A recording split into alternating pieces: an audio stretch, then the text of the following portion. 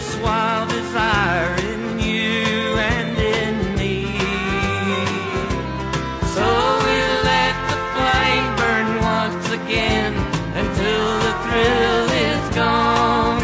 Then we'll sweep out the ashes in the morning. We're two people called. Welcome back to New Persuasive Words. I'm Scott Jones. And I'm Bill Bohr. And Bill, it's Saturday night. Yeah. Live from Langhorne. It's Saturday night. Another Saturday night, and I ain't got nobody. I got some money because I just got paid. And you're in the Hotel California. I'm living in the Hotel California. You're actually in the Hotel Ben Salem. Hotel Ben overlooking. Can you see the lights of Parks Casino? No, I have a bag. I have a nice view of field. But if I was on the front end, I could see Parks Casino. You could see the considerable lights. Yeah. So anyway, so any of you potential stalkers out there, we just gave you my near geographical location. Yeah. So let me know if you're a stalker. Let me know. We'll hang out. Stalkers can be fun. I mean, well, unless they're real ones, right? Yeah, it's all fun and games until it becomes the movie Misery. Yeah. Wow. Yeah. Just saying. Yeah. By the way, an interesting book. I can't think of the person's name. It was on this. I listened to a bit of Terry Gross, Fresh Air Weekend. A woman, she's an author. She's from Northern Ireland. She lives in Scotland. And she usually is a novelist. I should have the name, but her latest book is I Am.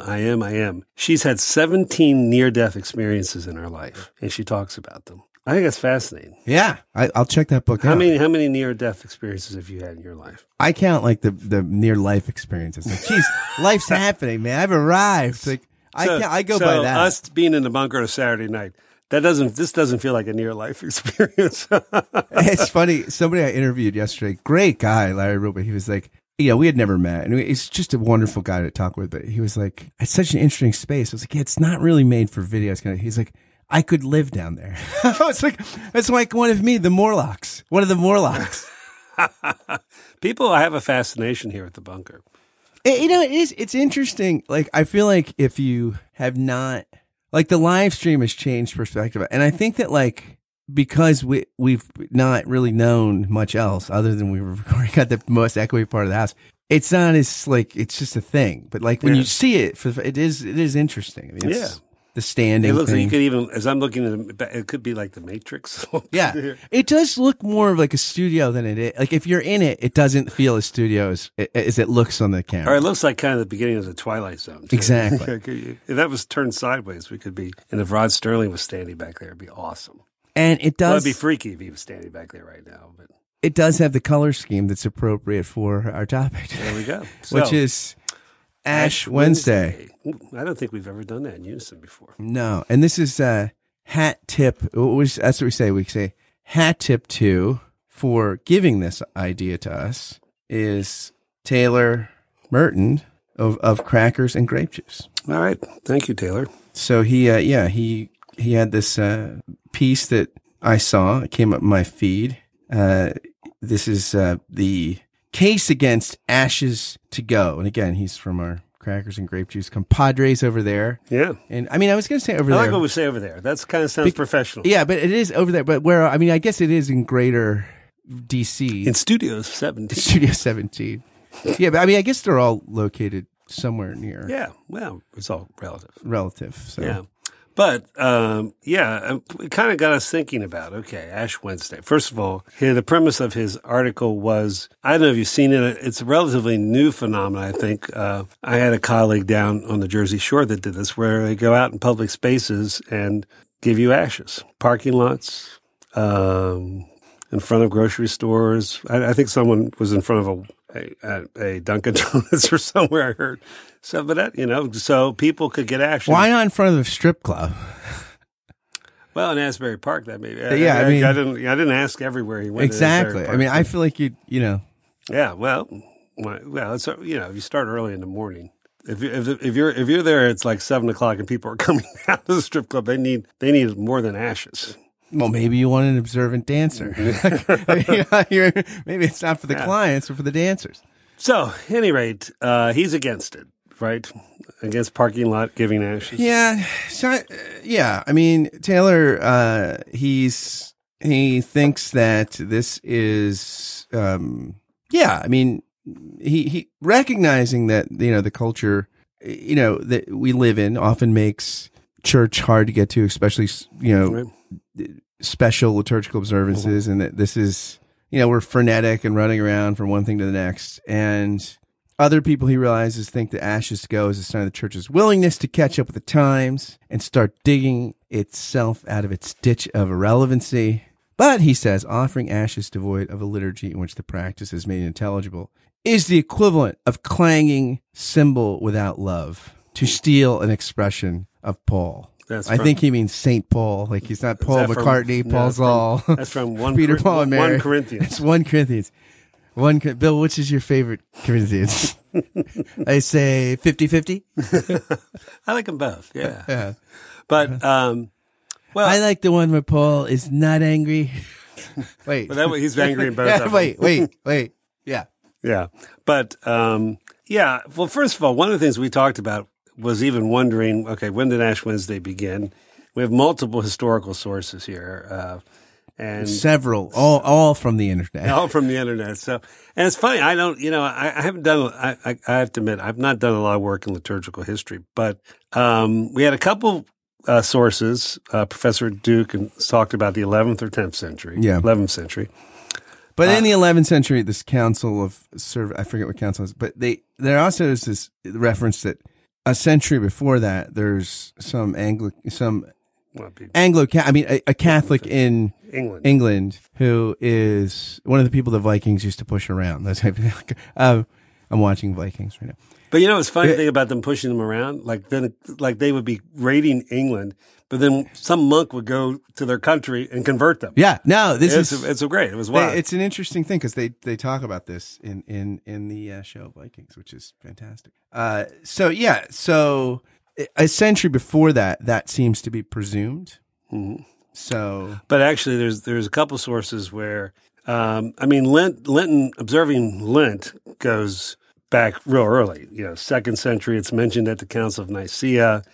And I read a couple different sources that said that the 40-day fast beginning with Ash Wednesday was something that Gregory the Great, Pope Gregory, did around 600. So anyway, he was making Lent great again. Making Lent great again. By the way, we have a listener comment from Ohio, not to interrupt you, but Josh Redder says, he just listened to Crackers and Grape Juice. Fleming is not a fan. Is she like Madonna now? We just go by one With name. Fleming, yeah, we just go by Fleming, or Beyonce. Certain circles. She's not a fan of Ash Wednesday. Cited Matthew 6:17. By the way, I think I have. By the way, Jesus never celebrated Ash Wednesday. There we go. Is that her argument? Yes, he did. He carried the King James Bible. That's why I said, but it's good enough for Jesus. It's good enough for me. So this is the comment to which Josh is referring to. All right. What does Jesus say? This is what Fleming says. Oh, I'd rather hear Jesus, but go ahead. It's pathetic. I almost want to read it in that. It's pathetic. Like Fleming's got the old Southern draw. It's great, but I won't. It's pathetic. I know people who do it. Parentheses, people I admire. End parentheses. Is this people in the parking lot? No, this is, this is. What is she against? Well, I think she's against the whole thing. I guess Ash Wednesday all over. Yeah, I think so. I think this is. So let's just say Fleming thinks it all sucks. Oh, all right, nice. There you go. So Josh, in fairness, Fleming is an Anglo-Catholic. Yes, that's right. Right. It's pathetic. I know people who do it, but people don't know why they're doing it. There's no message involved. Christianity is not just about forgiveness. Forgiveness is not enough. There has to be rectification of evil. When I grew up, nobody had ashes. Only the Roman Catholics did it, and we all thought it was superstitious. I personally don't like the ashes very much, unless it is done within the context of an entire worship service with a full and faithful homily. This homily is full and faithful. Remember, the gospel says, wash your face. It's really weird to listen to that passage on Ash Wednesday and leave with a cross on your forehead after Jesus told everyone to wash up. All right. So our argument against Ash Wednesday in part is because Jesus said to wash up. You know what Jesus didn't say, and I resent it to this day? Floss. Because I'm a big flosser, and that would have been helpful. Well, flossing is, you can have heart disease from plaque buildup. I am such a big fan of flossing. That's true. Flossing is very important. So one other thing, Jesus didn't really have time to get to flossing. if he'd had a little more time, Flossie would have been. It would have been there. Well, all right, so there you go. Now, what's nice about Fleming's statement is that there's no ambiguity there. I would say one of the things, I think that the return of Protestants to some of these practices, and what's particularly ironic, or I think this is ironic. I said something earlier that I said was ironic, but it wasn't ironic. Well, I didn't know. I was like, is that coincidental? Like, I don't know. But I don't know. Like, if you go through, we should go through it one day. Because this is a pet peeve of mine. People go like, oh, that isn't ironic. Or like, oh, I was just talking to, Joe, and then I saw him at CVS. Isn't that ironic? No, it's a coincidence. Right. So we should go through an entire, every example in Isn't It Ironic, the song by Alanis Morissette, and see what's really irony, right, and what isn't. Yeah, I don't know. When the plane crashes, I don't think that's ironic. I think that's just bad. That's just bad. That's bad. One of the symbolic beginnings of Reformation in different communities was quitting the ashes. Matter of fact, one of the things that's funny in Zurich, when they were gradually reforming, and one Meister somebody, as a protest against the fasting on Ash Wednesday, ate 2 sausages. That was his way. That was his statement. And the forbidding of ashes it was part of the Swiss Reformation. It was also part of what Cromwell did when Edward VI was reigning during that period, when they went right before Mary of Tudor took over, right after Henry VIII died, when it was really probably the most Calvinist time of the Anglican Church. Ash Wednesday was abolished during that time. Verboten, yeah.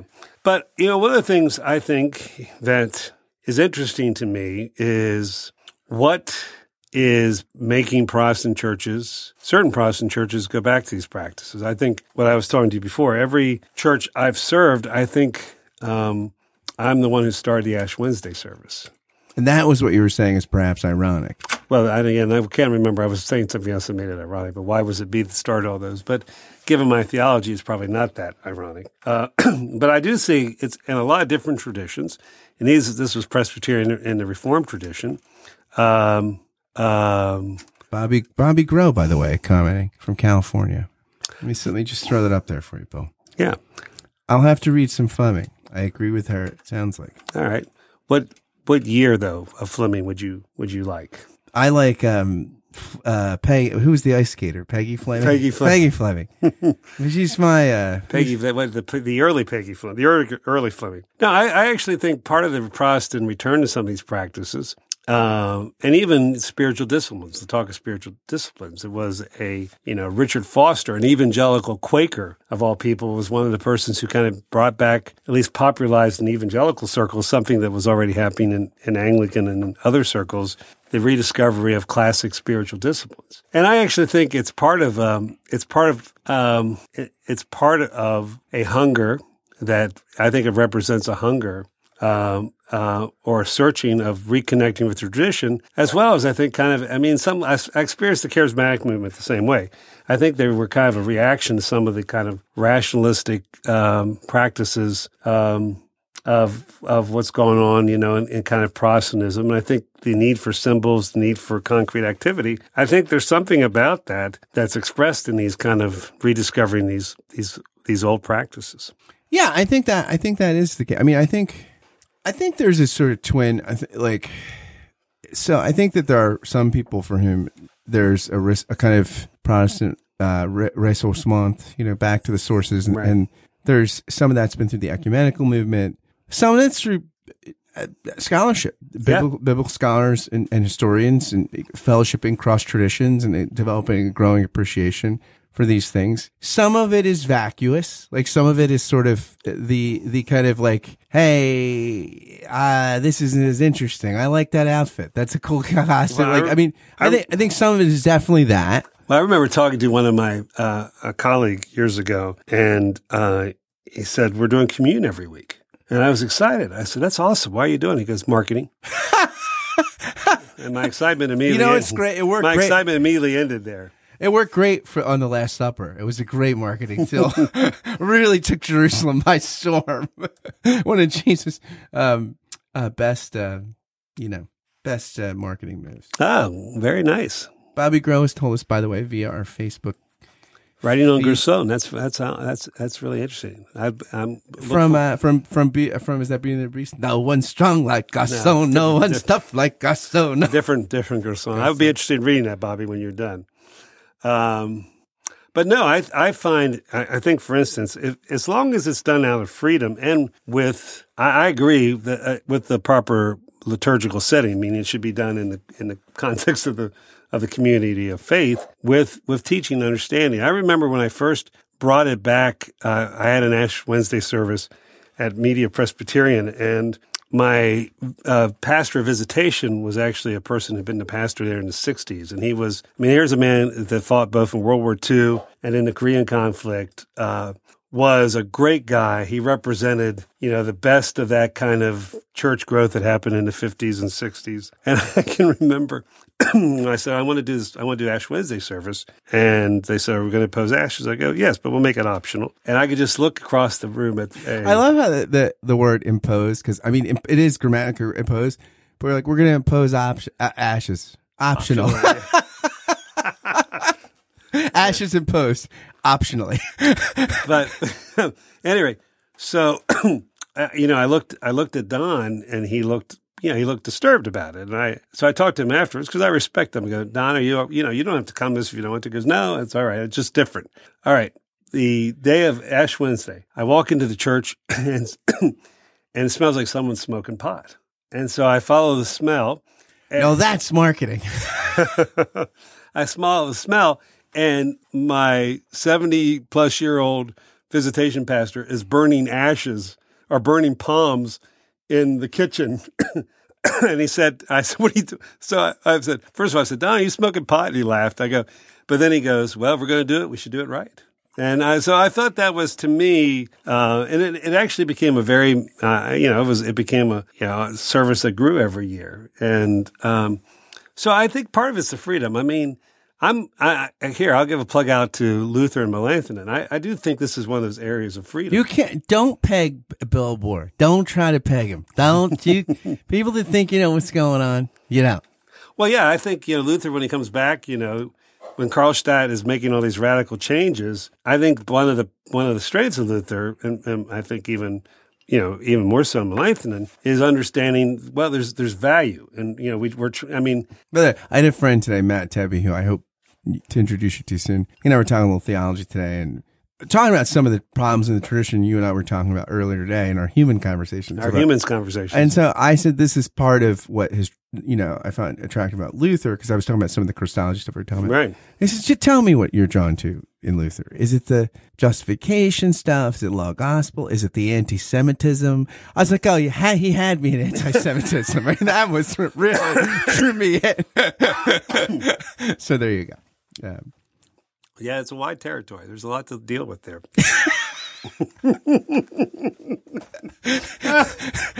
You had me in anti-Semitism. I want to take a brief moment to ask you a quick question. Do you like this podcast? Do you enjoy it? Do you look forward to listening to it while you do a morning, afternoon, or evening routine, or while you're exercising, or while you're caught frustrated in traffic?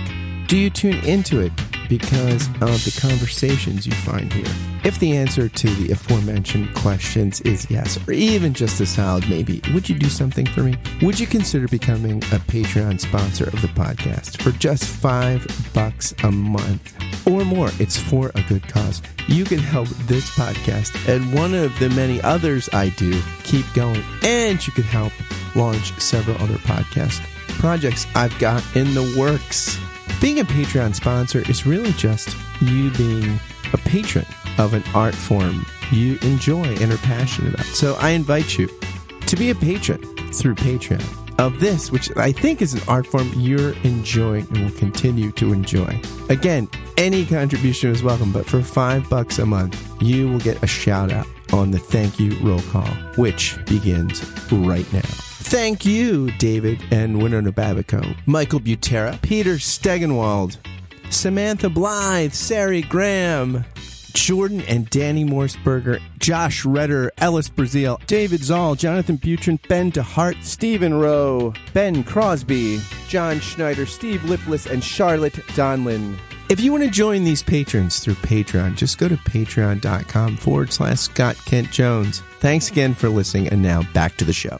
Yeah, but for me, I think, of course, we've said this before. There are, I think certainly we'll talk about Fleming. Fleming is in this category. There are essential.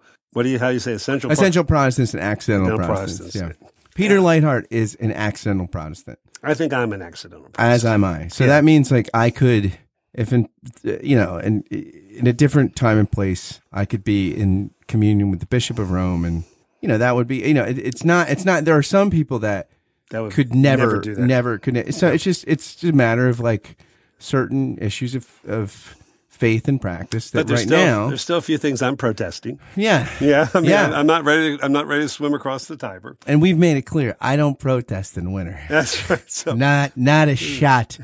One of the things I think I probably said this on the show before. I have a great friend, and she's a Sister St. Joseph.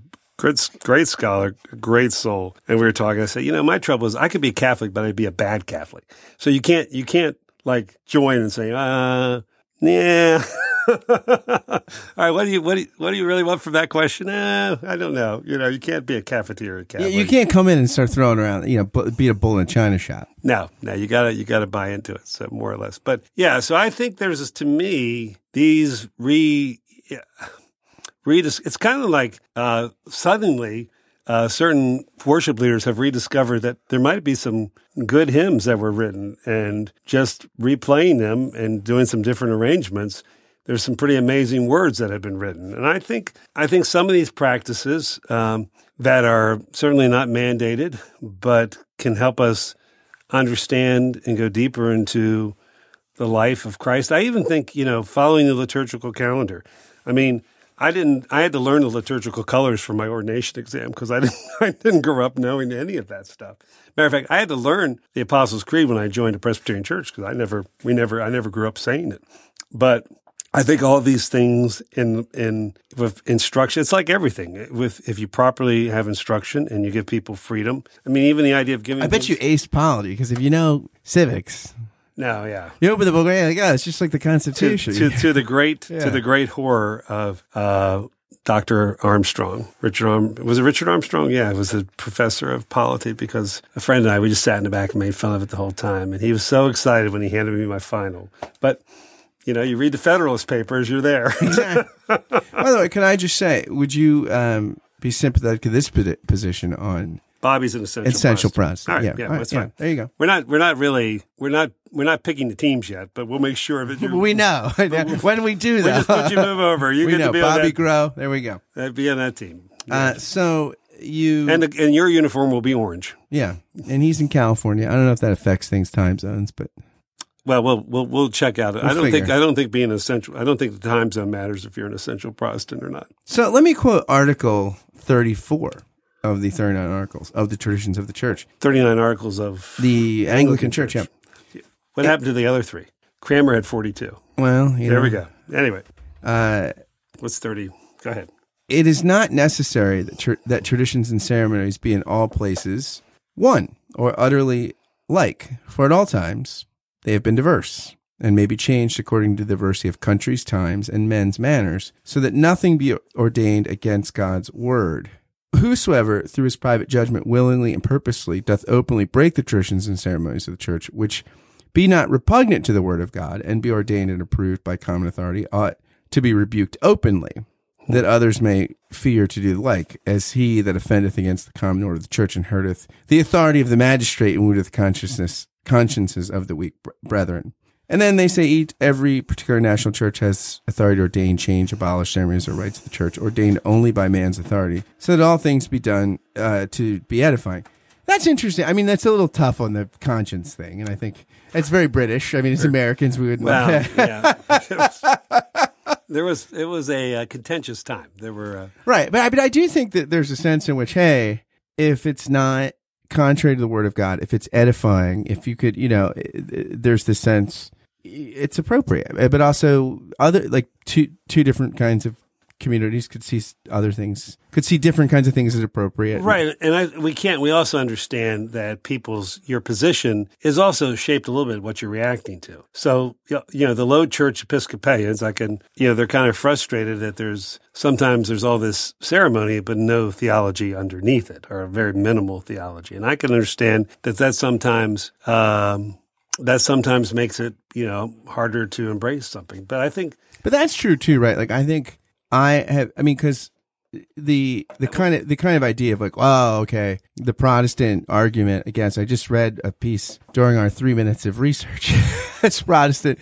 Guy was like, well, if it's not mandated by scripture, it's, the heart's a factory of idols, as Calvin said, and it'll get, but then here's the thing, like, I've been to low church Protestant services that seemed totally in the spirit of idolatry, right? Like where minors are not only made majors, right, but are made things to excommunicate people and weird. I mean, I heard an evangelical church, a big one of the biggest ones in this area. The pastor say, "Hey, look, if you're pre-trib, meaning you think that right. that Christians for the rapture, which I don't think there's going to be a rapture, but if there is one, you get out early. You got before, if you're or post-trib. No, if you're post-trib, post-trib, if you're right. Post-trib, right? Lady, let me tell you, you think God beats his bride, and then ladies, if you're here and you are engaged to a guy that's post-trib, if he thinks God beats his bride, what's going to keep him from laying a hand on you? I mean, these are things. So these are superstitions, and I've been to high church. Anglo-Catholic and Catholic that were totally done in the spirit of humility, reverence, and vice versa. I mean, so these things are not. No, the outward. No, they're not any indicators. I think for instance, how about the worship team? Suddenly, talk about an idol. In terms of what goes on around that. And these are churches that were supposedly built to be progressive. So we all it's basic. What did you say? My hope is built on nothing less than what? Schofield's? My hope is built on nothing less than Schofield's Notes and Scripture Press. I like that. Yeah. I'm into that. Yeah. No, but I think there's a sense where that's part of the freedom we have. I mean, one of the things that's been consistent from the beginning is whatever freedom Christ has given us, we're constantly trading it in, Yeah. For certainty, for things that make us comfort. We're willing, there was a great Keith Green song, Jesus rose from the dead, but you won't even get out of bed. I mean, people have died for the faith, but we are willing to fight and go to the mat for things that aren't essential. So I think we're all shaped by the things we react against. I think freedom in Christ gives us an opportunity not to have to do that. Yeah. No. Yeah. Yeah. In other words, to be open. And I think I'm with you. I mean, some of the most powerful worship experiences I've had have been in traditions that are not the ones I grew up in or the ones I'm comfortable with, but have opened me up to different things. J.B. Phillips wrote that book, Your God is Too Small. I think consistently our church is too small in terms of our vision theologically. So I think we should enjoy the freedom that we have. And if you don't want ashes on your forehead, you don't have to have them. So at any rate. I have two thoughts. All right. In conclusion. By the way, Bobby Grow commenting again from California on our Facebook live feed. It's becoming more of a radio show, it feels like, with the live feed. Yeah, yeah. So Bobby says, in ecclesiology class in undergrad. First of all, you had an ecclesiology class. That's good. I like that. What did they teach you? There's the next question. Yeah, what the prof called Catholicity builders, who were required to visit different Christian traditions of our own and just observe Christ or not in these various contexts. It was a healthy exercise. I like that. So you were discerning the body. Yeah. Very good. I'm into that. Yeah. I feel like you and I could develop a cynical practice with something, I don't know. Right. That would not be good for ourselves. We don't need to practice cynicism. No, maybe we should give that up for Lent. All right. We'll think about it. So Nadia Boltz-Weber says that Ash Wednesday is her favorite day of the church year and Lent's her favorite season. She says that it's because that the culture's kind of ruined Christmas and Easter with Santa and the Easter Bunny, all the grotesque consumerism and all the made-for-TV specials. But nobody waits every year to watch the Ash Wednesday Peanut Special. There are no doorbuster sales at 4 a.m. on the first day of Lent. There are no big garish displays in the middle of Cherry Creek Mall with mechanical children in sackcloth and ashes. Nope. We get this one all to ourselves. Our culture has no idea what to do with a day that celebrates the fact that we all sin or are going to die. But sin is, strange enough, one of my favorite things to talk about. I sometimes greet my friends by saying, hello, sinner. It's a term of deep affection. I reclaim the word sinner. And then she goes on to say how this is why it's weird to her that people call her liberal, because she's very insistent on. But, I think like there's something in Nadia's comments there I like and something I don't like, in the sense of there's something about people with meaningless ashes it's interesting. I often think Bart late in his life rejected infant baptism, right? And Right. Some of this is related to his understanding of election, and I think that's because he came under the influence of Fitch, right?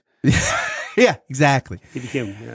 And Neo-Anabaptist. No, I mean, some of it was his friendship with his son, Marcus Bart. And some of it was, I mean, people like Bruce McCormick, great Bart Scott, would argue things about his own understanding of election. But to me, Bart's understanding that all of humanity is elected in Jesus Christ is the best argument for something like infant baptism, right? Right. Because, No, I agree. Because Yeah. this is helpless, and yet Yeah. in Christ, and whether or not Carried to the altar. there's this absurd possibility that they reject their election ultimately. Mm-hmm. Like they can't undo their baptism, then we can't forsake it. But I think something beautiful about like someone in the parking lot and people like, because there is the sign saying that we sin and we die. Yeah, one of the things I think I grew up in a very And even if you only get half of that, right? Even if you just have an it's like something out of like a Flannery O'Connor now. It's this person, it's something like like a zombie movie or something. You're walking around like, it's like when you get bit by the zombie, you're turning, or maybe you don't know it. Like, maybe you're even turning a little bit once you do some weird half-witting thing of getting ashes. Well, I grew up in the northern end of the Bible Belt. Every possible expression of evangelical Christianity and the few they made up was present. I don't know that I've ever heard that phrase, the northern end of the Bible. So we're talking Franklin County, South Central Pennsylvania. Yeah, I know that. Okay, the northern end. Of I think it's the north, because you think of the Bible about being lower, but this was, and every possible expression of fundamentalism. Matter of fact, you had fundamentalists reacting against other fundamentalists who weren't fundamentalist enough. Every possible Pentecostal group, any rate, and one Catholic parish in this town. And you can tell, you can always, looking at architecture tells you a lot. When your Catholic church looks like a Protestant church, you're a minority. But and in Lancaster County, almost every building in the past 40 years looks something like a barn. Like some part of it looks like a barn, but a barn with like a big multi-purpose. The charm in that's lost to me. But at any rate, but I remember the Catholic kids having ashes and doing that. It was something again, and I never was in a church that did that. Certainly was exposed to plenty of anti-Catholic teaching in some of the circles I was in. But I remember feeling, again, because some people, not my pastors, but I was involved in other groups that didn't think Catholics are Christians. And I just remember thinking, that's really gutsy to be willing to do that all day. Now, whatever the reason or motivation was, that's a different thing. But they chose not to wipe it off. And so I think I like the idea too. I mean, I like Nadia's quote. I mean, there's something about in this day and age where embracing that, same thing with people rediscovering a higher view of the sacrament. I think there's something that our age cries out for, incarnational acts. It's interesting. Capon says the great thing about salvation is there's only one prerequisite, that you're dead. So you can be raised. I mean, it's something about the identification with death at any degree, as seems to me like something along the way. So I'm not going to be in a parking lot on Wednesday, but if you're in Bucks County and would like to have ashes, I'll be there. 7:00 at Feasterville Community Church. Community Church. We welcome you there. Absolutely. Blessings to all of you. Have a great Saturday evening.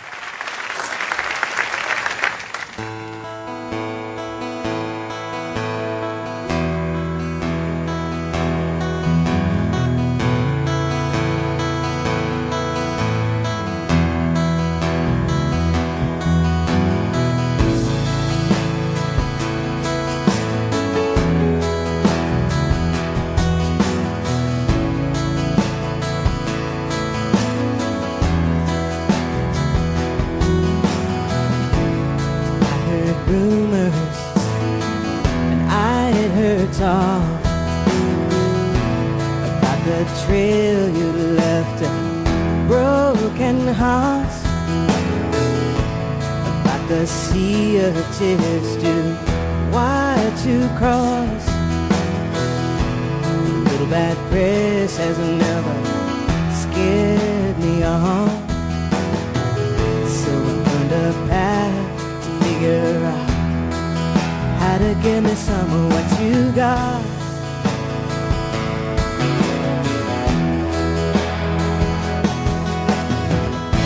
Well, I've got a red hot heart.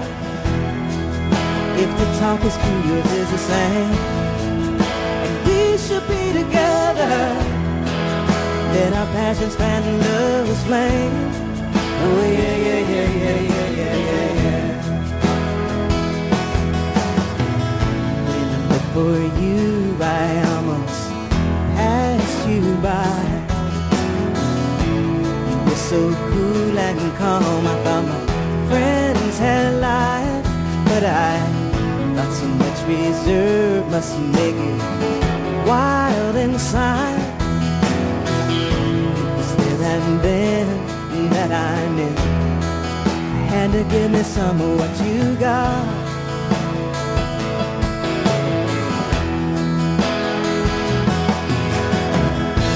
Well, I've got a red hot heart. If the talk is true, yours is the same, and we should be together. Let our passions fan and love is fame. Oh yeah, yeah, yeah, yeah, yeah, yeah, yeah. I thought I won your heart when I held your hand in my hand. Thought it was true love, the way we complimented each other. My right is your wrong. When you're out, then I'm left with nothing. Your light and your heat have all been spent, leaving only smoke and ashes.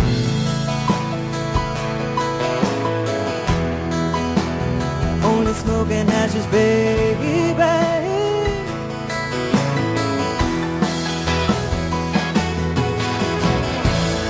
I've got a red hot heart, and your heart's as blue as the blood in your veins. I said there's fire down below. See, it's only smoke and ashes, baby.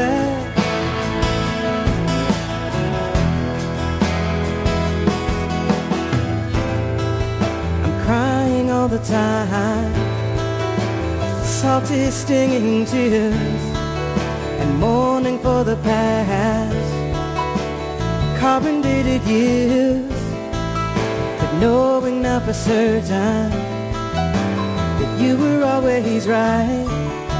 Because if a breeze could blow you out of my life, it's only smoke and ashes, baby.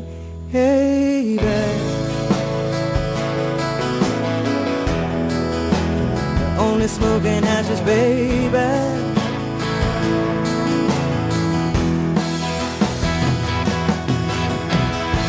Well, I've got a red hot heart, and your heart's as blue as the blood in your veins. I said there's fire down below. See, it's only smoke and ashes, baby.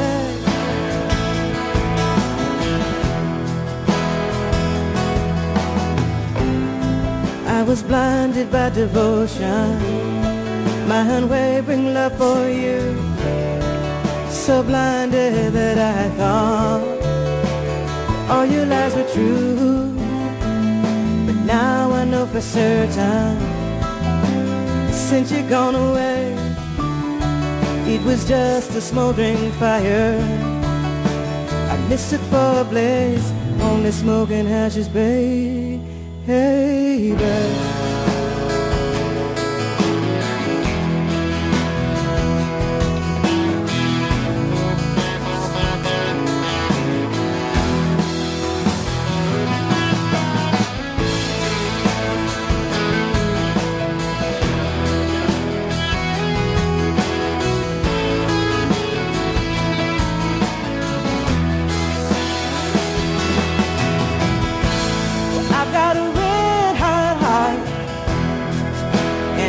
heart's as blue as the blood in your veins. Your heart's as blue. I said there's fire down below. You say it's only smoke and ashes, baby.